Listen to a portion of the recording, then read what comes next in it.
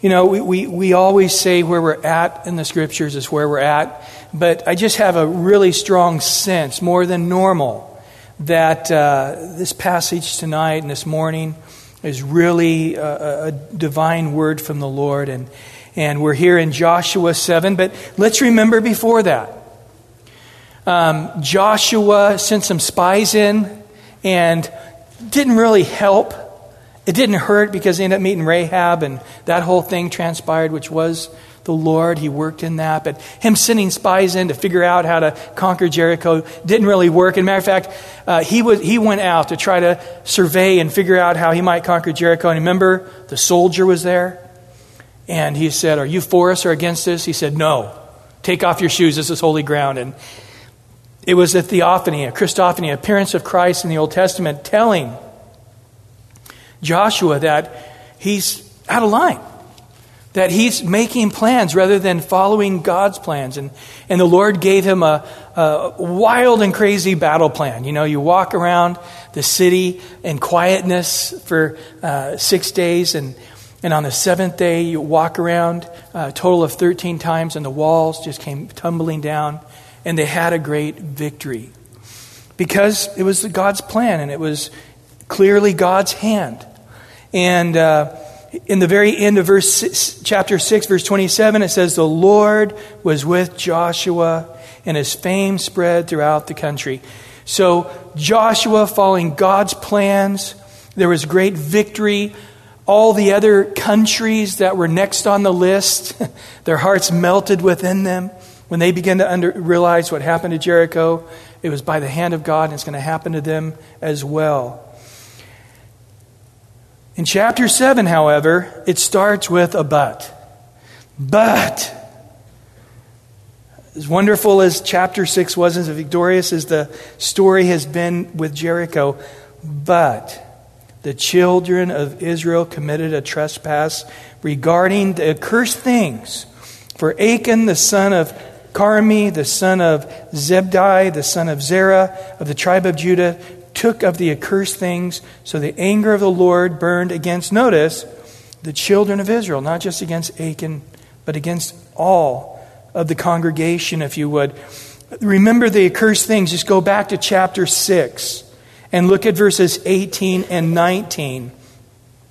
God said that Jericho was, in essence, his tithe, that the first was the Lord's, and that everything in that city was belonging to the Lord. And he gives a list, silver and gold and bronze and iron and the whole thing. You're not to touch it. You're to leave it lay there. However, not everybody obeyed that. And so we find out that there's sin in the camp. And Achan, out of all the tons of gold and silver and garments, Achan just took a little bit. But it tells us in Galatians 5:9, a little leaven leavens what? The whole lump. And this is going to be the problem. And you know, before we head into this tonight, it was interesting that the verse we covered this morning in Romans 11, and we sort of camped out on verse 22 a bit, that we need to consider the goodness and the severity of God. And boy, here tonight, we're going to see this in action. We just saw the goodness of God and giving them victory over Jericho and such a mighty hand of God. But as they were living in that goodness, they weren't mindful of the severity. And here we see that in verse 2, Joshua, unaware of the sin in the camp, was just going forward. And he sent men from Jericho to Ai. That's the next city on the list, a much smaller city, a much weaker city, but which is besides Beth-aven in the east side of Bethel. And he spoke to them, saying, "Go up and spy out the country." So the men went up and spied it out. And so here again, Joshua hasn't quite got the clue. The Lord's making the plans and you follow his plans. But Joshua in some way is still feeling like he needs to make the plans and ask God to bless it. And when you start down that road, you're going to get yourself in trouble. And so he goes on in verse 3 to say, they returned to Joshua and said, do not let all the people go up, but let about 2,000 or 3,000 men go up, attack Ai. Do not weary all the people there. For the people of Ai, they're few. This is no big deal. We don't really need the hand of God. Matter of fact, we don't need everybody's human hands. Just send up a few thousand guys, and this is an easy win. So Joshua heeded their plan. And about 3,000 men went up from the people, but they fled before the men of Ai. And here's a horrible verse, verse 5. And the men of Ai struck down about 36 men, for they chased them from the gate as far as Shibrim and struck them down at the descent, and there before the hearts of the people melted and became like water. So rather than the enemy's hearts becoming melting, their hearts were melting. And so here it was, the first men to die in battle of the children of Israel, 36 dads, husbands, grandpas, brothers, dead. A heavy thing. And notice in verse 6, when Joshua heard this, he tore his clothes and fell to the earth on his face before the ark of the Lord, even until evening. We see here that Joshua just sort of had a breakdown. Interesting, in Ecclesiastes chapter 9, verse 18. It says, wisdom is better than weapons of war, but one sinner destroys much good. And boy, that's exactly what we see here with the story of Achan. And so Joshua's besides himself. He's just having a breakdown here, as we're going to see, and he doesn't know what to do. He just tears his clothes and grief, and he's just before the Lord, just laying there, sort of completely distraught. He and then all the elders sort of joined him, and they put dust on their heads, another sign of mourning. And then listen to Joshua's breakdown here in verse 7. Alas, Lord God, why have you brought this people over the Jordan at all, to deliver us into the hand of the Amorites, to destroy us? Oh, that we had been content and dwelt on the other side of the Jordan. Whoa! That sounds like the last generation who died in the wilderness. Remember when all those people were saying those kind of things? Joshua and Caleb didn't. They stood firm. They said, the Lord's with us, and God's going to give us victory. And here we see Joshua just sort of regurgitating all this gross unbelief and doubt that he had heard in the generation, the last 40 years, that had died in the wilderness. And he goes on in verse 8 to say, Oh Lord, what shall I say when the Israel turns its back before its enemies? Now, what am I going to tell everybody now? They're all distraught, and now the Canaanites and all the inhabitants of the land will hear it and surrender us and cut off our name from the earth. Then what will you do for your great name? Boy, we never would have thought Joshua would have came to this low of a depth, would you? I mean, he is really low. And he, had the momentum going his way. All these Canaanites, their hearts were melting within him. The victory was there. Before they even got there, they believed they had already lost the battle, and that was in their favor. The momentum was in their favor. And now this little city, only sent 3,000 guys up, they defeated the great army of Israel. And they're chasing after them. These guys are running for their life. Watching guys die. And Joshua is distraught as they bring these dead bodies in and lay them before him, guys he knows well. And he's saying, we should have just stayed on the other side of Jordan. We should have never crossed over. And now what are our enemies going to do? They're going to really have courage, and they're going to come after us with that courage, and they're going to kill us, and they're going to win, and we're all going to die. And then what are you going to do, God? Wow. It's sort of a note. No matter how great of a spiritual person you are, if you're walking in the energies of your flesh, you can go very, very low. In verse 10, the Lord said to Joshua, get up. We don't know the emphatic. He might have said, get up. But, I think he's a little frustrated here. Get up. Why do you lie thus on your face? So God's not honoring this, is my, with my inflections of my voice. It's sort of like God saying, I'm tired of listening to your doubt. I'm tired of listening to your pity. And then something that Joshua was not in tune to at all. And he says, Israel has sinned, and they have transgressed my covenant which I commanded them, for they have taken some of the accursed things and have both stolen and deceived, and have also put it amongst their own stuff. And I'm sure at this point Joshua's eyes got big. Bing, bing, bing. What? No wonder we didn't have victory. We're not in a right place with God. But he was totally out of tune with this. And in verse 12, therefore the children of Israel could not stand before their enemies, God says, but turned their backs before their enemies because they have become doomed to destruction. Neither will I be with you anymore. Boy, we go back to the end of chapter 6. The Lord was with Joshua. His fame spread throughout all the country, the goodness of God. And now we're here in verse 12 of chapter 7, looking at the severity of God. Neither will I be with you anymore. Whew, boy, that happened quick. Unless you destroy the accursed from among you. In Isaiah 59, it says, behold, the Lord's hand is not shortened that it cannot save, nor is ear heavy that he cannot hear. But your iniquities have separated you from your God. Your sins have hidden his face from you, so that he will not hear. Also in 1 Corinthians 5, when a man had taken his father's wife to be his wife, the church accepted this sin.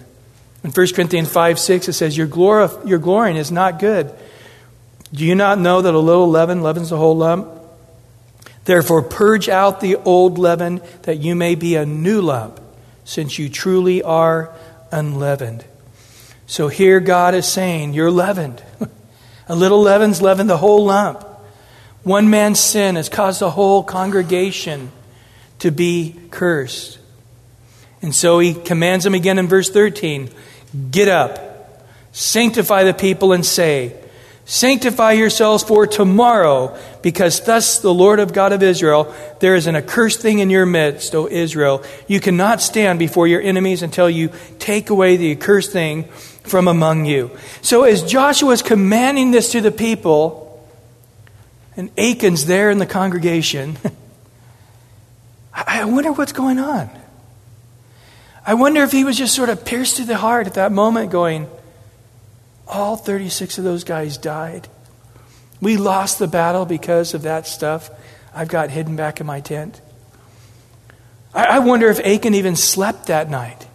As I hear this verse right here, I hear the Lord giving Achan an opportunity to come forward. To be able to come and say, we don't need to wait till tomorrow. I can't sleep tonight. Right now, I've got a bunch of stuff I need to get rid of back at my tent. I wonder what would have happened. But Achan here had this opportunity that the Lord plainly said, I'm going to reveal tomorrow who's taken these accursed things, and sanctify yourself. Set yourself apart. Become clean. And in verse 14, in the morning, therefore, you shall be brought according to your tribes. And it shall be that the tribe which the Lord takes shall come according to the families. And the families which the Lord takes shall come by household. And the household which the Lord takes will come man by man. Then it shall be that he who is taken from the accursed things shall be burned with fire. Here's a little motivation. If you haven't thought about coming forward and repenting, you might want to think really strongly about it. And not only the person, but he and all that he has, because he has transgressed the covenant of the Lord, and because he has done a disgraceful thing in Israel. So Joshua arose early in the morning and brought Israel by their tribes, and the tribe of Judah was taken, and brought the clan of Judah, and he took the family of the Zerahites, and he brought the family of the Zerahites man by man, and the Zebdi was taken. And then he brought his household man by man, and Achan, the son of Carmi, the son of Rabdi, the son of Zerah, of the tribe of Judah, was taken.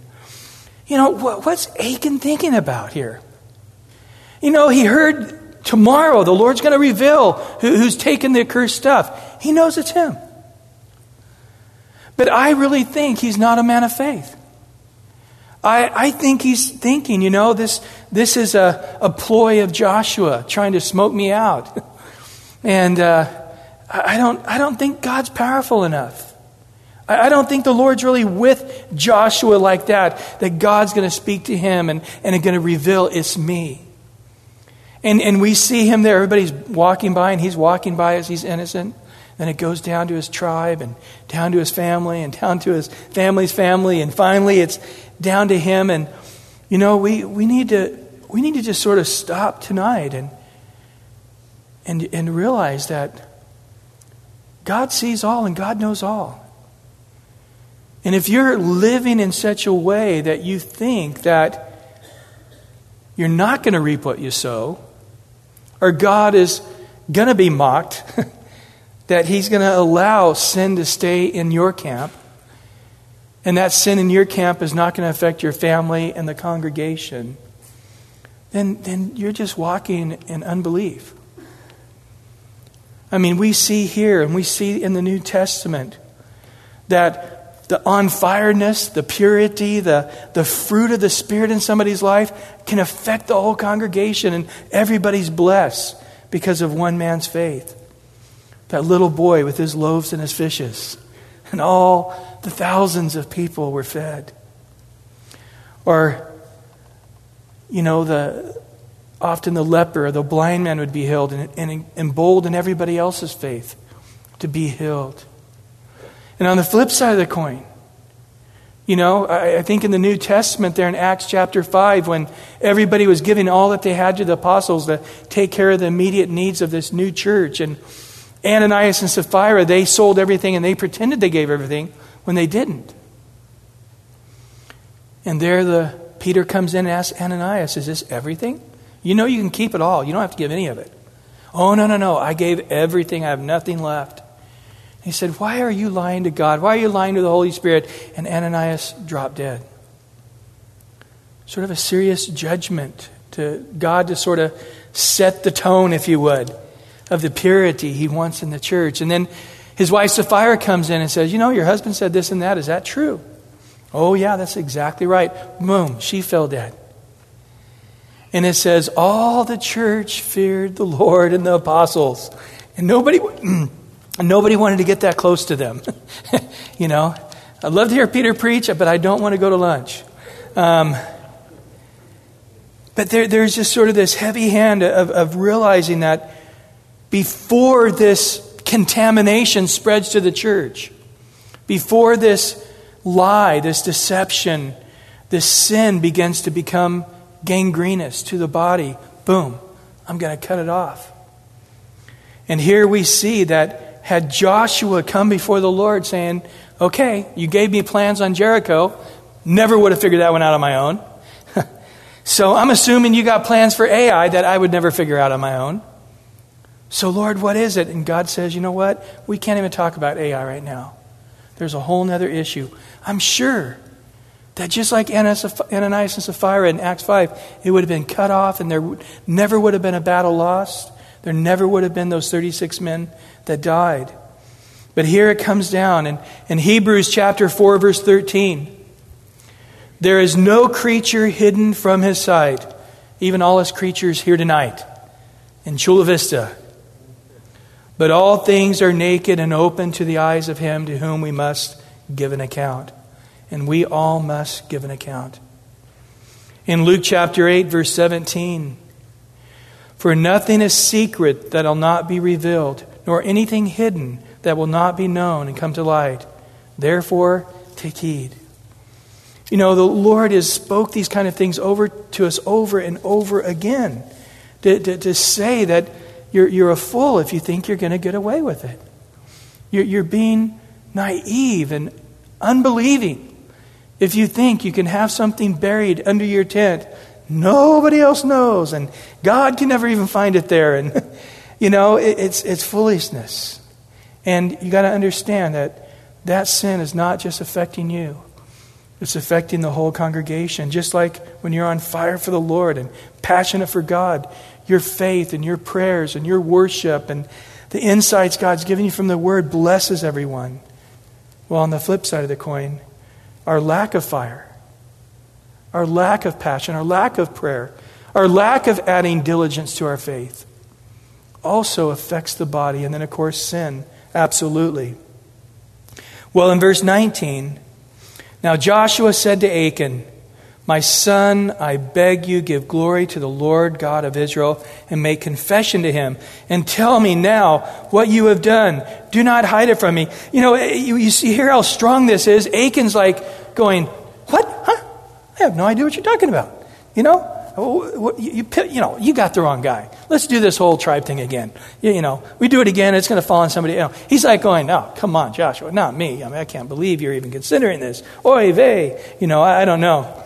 And Joshua is like looking at him going, come on. Let's not play this charade any longer. We've been here all day long, all these women and children and all the tribes, we're talking a couple million people or more here walking by it in parade fashion. And the Lord, this has been a big whoop-de-doo to finally come down to this one guy.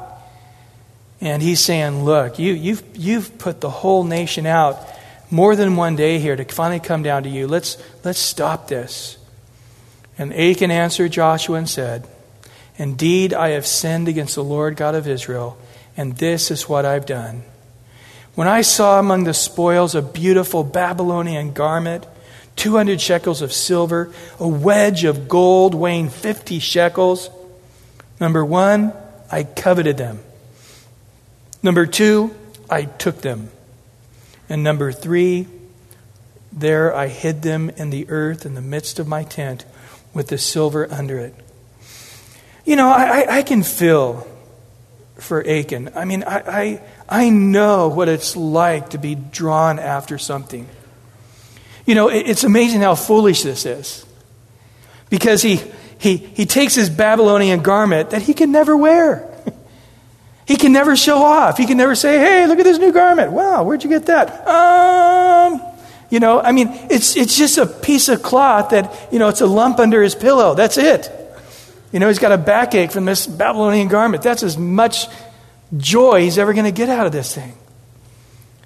But silver and this wedge of gold. Come on. That's like, wow.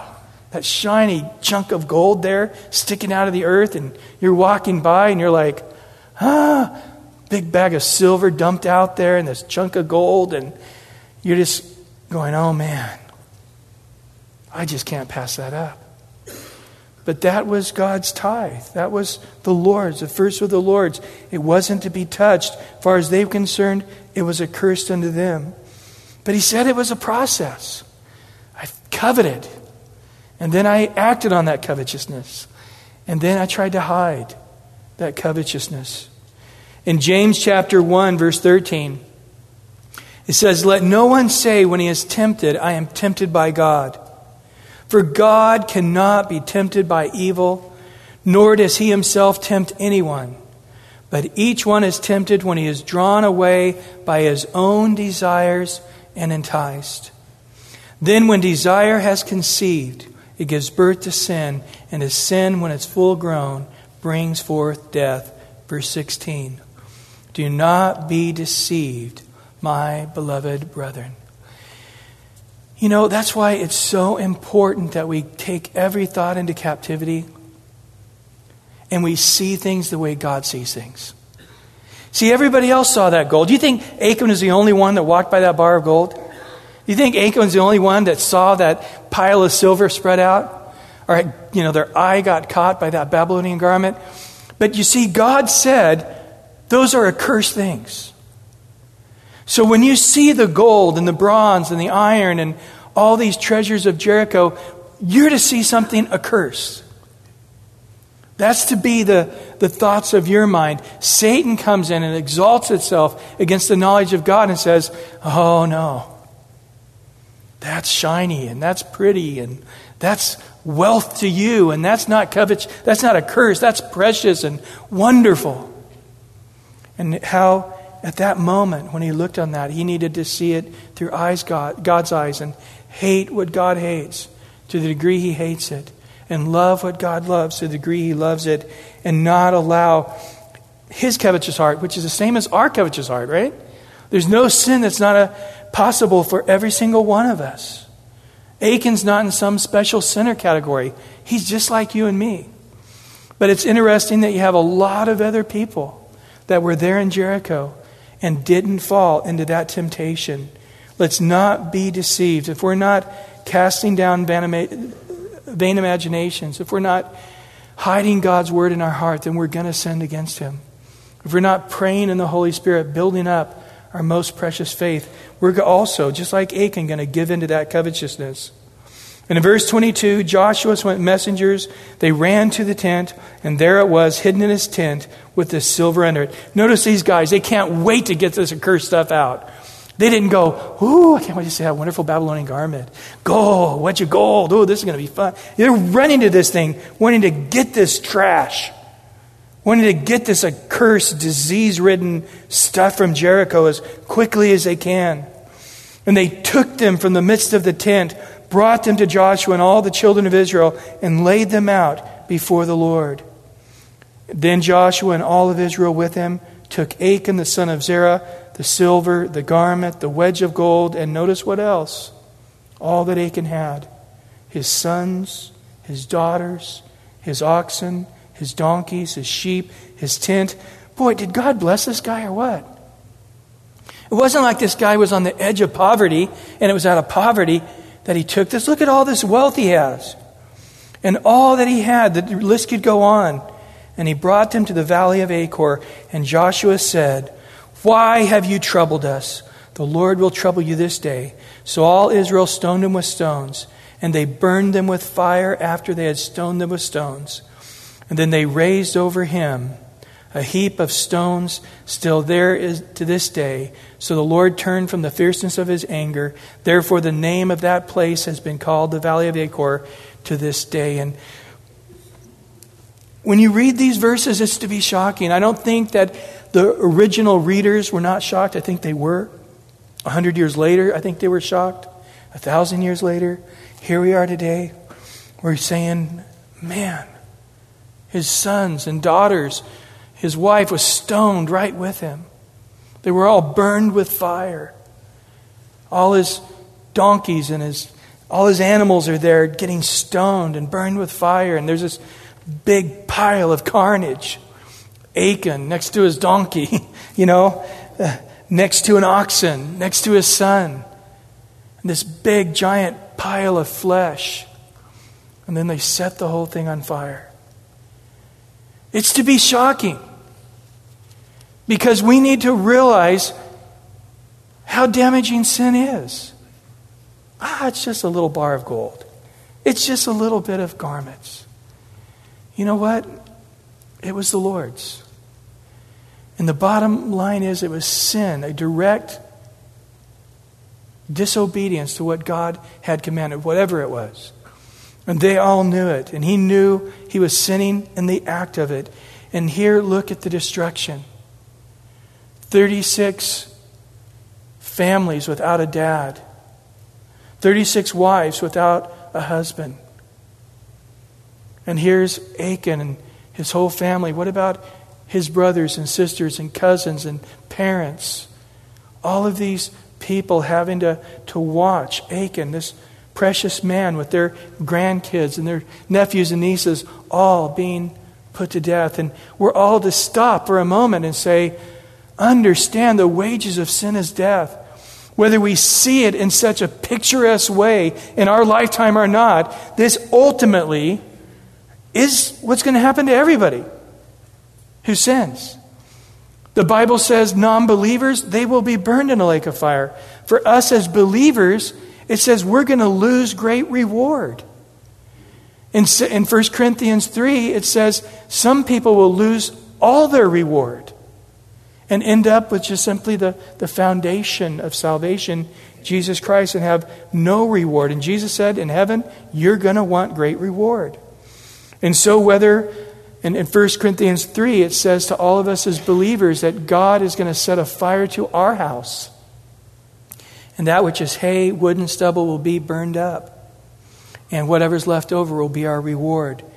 All of us are going to have our works put to the fire. And what's going to be left at the end of that fire. And we need to underline here, if you didn't get it, there in verse 26, the Lord turned from what? The fierceness of his anger. God hates sin. The Bible says if it wasn't for the mercies of God, we would all be consumed. It's simply by God's mercies that he's not showing the fierceness of his anger towards our sin, but we need to get it. Even though I may not sense it, like Achan didn't sense it, man, something's not right. Joshua didn't sense it. Hey, I don't feel the favor of God like we did when we were going into Jericho. I feel like there's, he didn't sense it. Achan didn't sense it. He had gotten over it. Yeah, I blew it, I sinned, and, it's piled over there. Live and let live. Life goes on. Next battle, next city. Let's move forward. And God is stopping to say, understand my heart on this matter. Understand how I view sin. God's the same yesterday, today, and forever. Now, after this sin issue is taken care of, look in chapter 8. We're not going to cover it all tonight. But now, the Lord said to Joshua. So why was Joshua sending in spies and trying to figure out a plan? Well, God didn't speak to me. I waited on him in prayer. Us leaders got together and we said, what's the plan for Ai? We heard nothing, so we just assumed God was saying, make the best plan you can and go forward. When in essence, God was wanting them to stay still and hear of his fierce anger against the sin of Achan. I love that story with King David, how he wasn't presumptuous like Joshua was. The Philistines came out against him after he became king, and he waited on the Lord, and the Lord said, just go forward into the valley and fight against them. And he went, and he had a victory, and the Philistines regathered, and it says they came back in the same valley as before. And David didn't presumptuously say, that's the same plan. I'm just going to go forward as before. It says David waited on the Lord again. And God said, do not go up as before. This time, I want you to go around back behind these trees. And when the tops of the trees begin to move, that's my spirit. Go forward into battle. So even though everything was identical, God had two separate plans, and David waited to hear on it. And here again, Joshua now is hearing from the Lord. And what does the Lord say to Joshua? Do not be afraid, nor be dismayed. This whole thing was a major psychological setback for Joshua. Remember chapter 1? God said 3 times, be strong, be courageous, don't be afraid, don't be dismayed, I'm with you. And Joshua, he does the best he can. And boy, after Jericho, the Lord's with Joshua. He feels it, the triumph of Joshua throughout the land. Man, let's go. And he's feeling good. Let's go up to Ai. We lose. And he just shrinks. He just shrivels back to nothing. He was experiencing the goodness, but he wasn't mindful of the severity. And God says, even though now you've seen my goodness and you've seen my severity, I don't want you to see the severity of God and get all paranoid and fall apart. See the severity of God, but also remember the goodness of God. Don't be afraid. Don't be dismayed. Here's the plan. Take all the people of war with you. Arise and go up to Ai. See, I have given into your hand the king of Ai, his people, his city, and his land. And as we go on in chapter, he gives Joshua another very unique plan that I don't think that Joshua could have came up with. We're always in a bad spot if we make our plan and ask God to bless it. We really do need to wait on the Lord and to hear his plan. And, really the message here tonight that I really think the Lord has is a two-sided one. To realize that when we are obedient to God, we're denying ourselves, taking up the cross and following him. We're giving our bodies as a living sacrifice. We're washing one another's feet. We're preferring one another in love. We're praying and we're worshiping and we're serving God with all our might, loving Him with all our heart, mind, soul, and strength. Don't sit there and say, I'm just one guy that nobody will even notice if I'm not around. You know what? You are so wrong. You're a hand, you're a foot, you're an ear. We all together make up the body of Christ. And when one hand doesn't show up, that's a freakish looking thing, If somebody doesn't have an ear, you notice. Okay? And to realize that you affect the whole congregation. In the same way, the sin of omission. The sin of saying, it doesn't matter if I'm singing or I'm worshiping or I'm praying or I'm seeking the Lord or I'm serving the body. It doesn't matter. This is a huge congregation of thousands of people, and what's it going to matter? One person's missing. Nobody's going to notice. Have you ever put a 1,000-piece puzzle together and there's one piece gone? Oh, is that just like the worst feeling in the world? And you leave it sitting out on the table for a couple of days, hoping it'll get vacuumed up or somebody will step on it and it'll glue to the bottom of their foot. Hey, what's it, you're just hoping. It's a really bad feeling. In the same way, we got to understand that every one of us are an integral part of a piece of God's puzzle. Amen? And we affect one another. And boy, you affect your family, positively or negatively. You affect the body of Christ. And the wonderful thing about the Lord is we just come. We don't have to explain the past.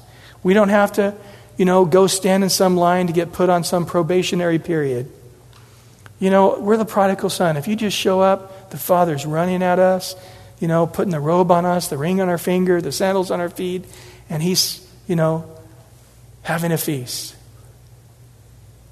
Because that's all that God wants, is just in a moment turn, confess, bring glory to God, and just say, here, this is the truth about me. It's all revealed. I know you know God.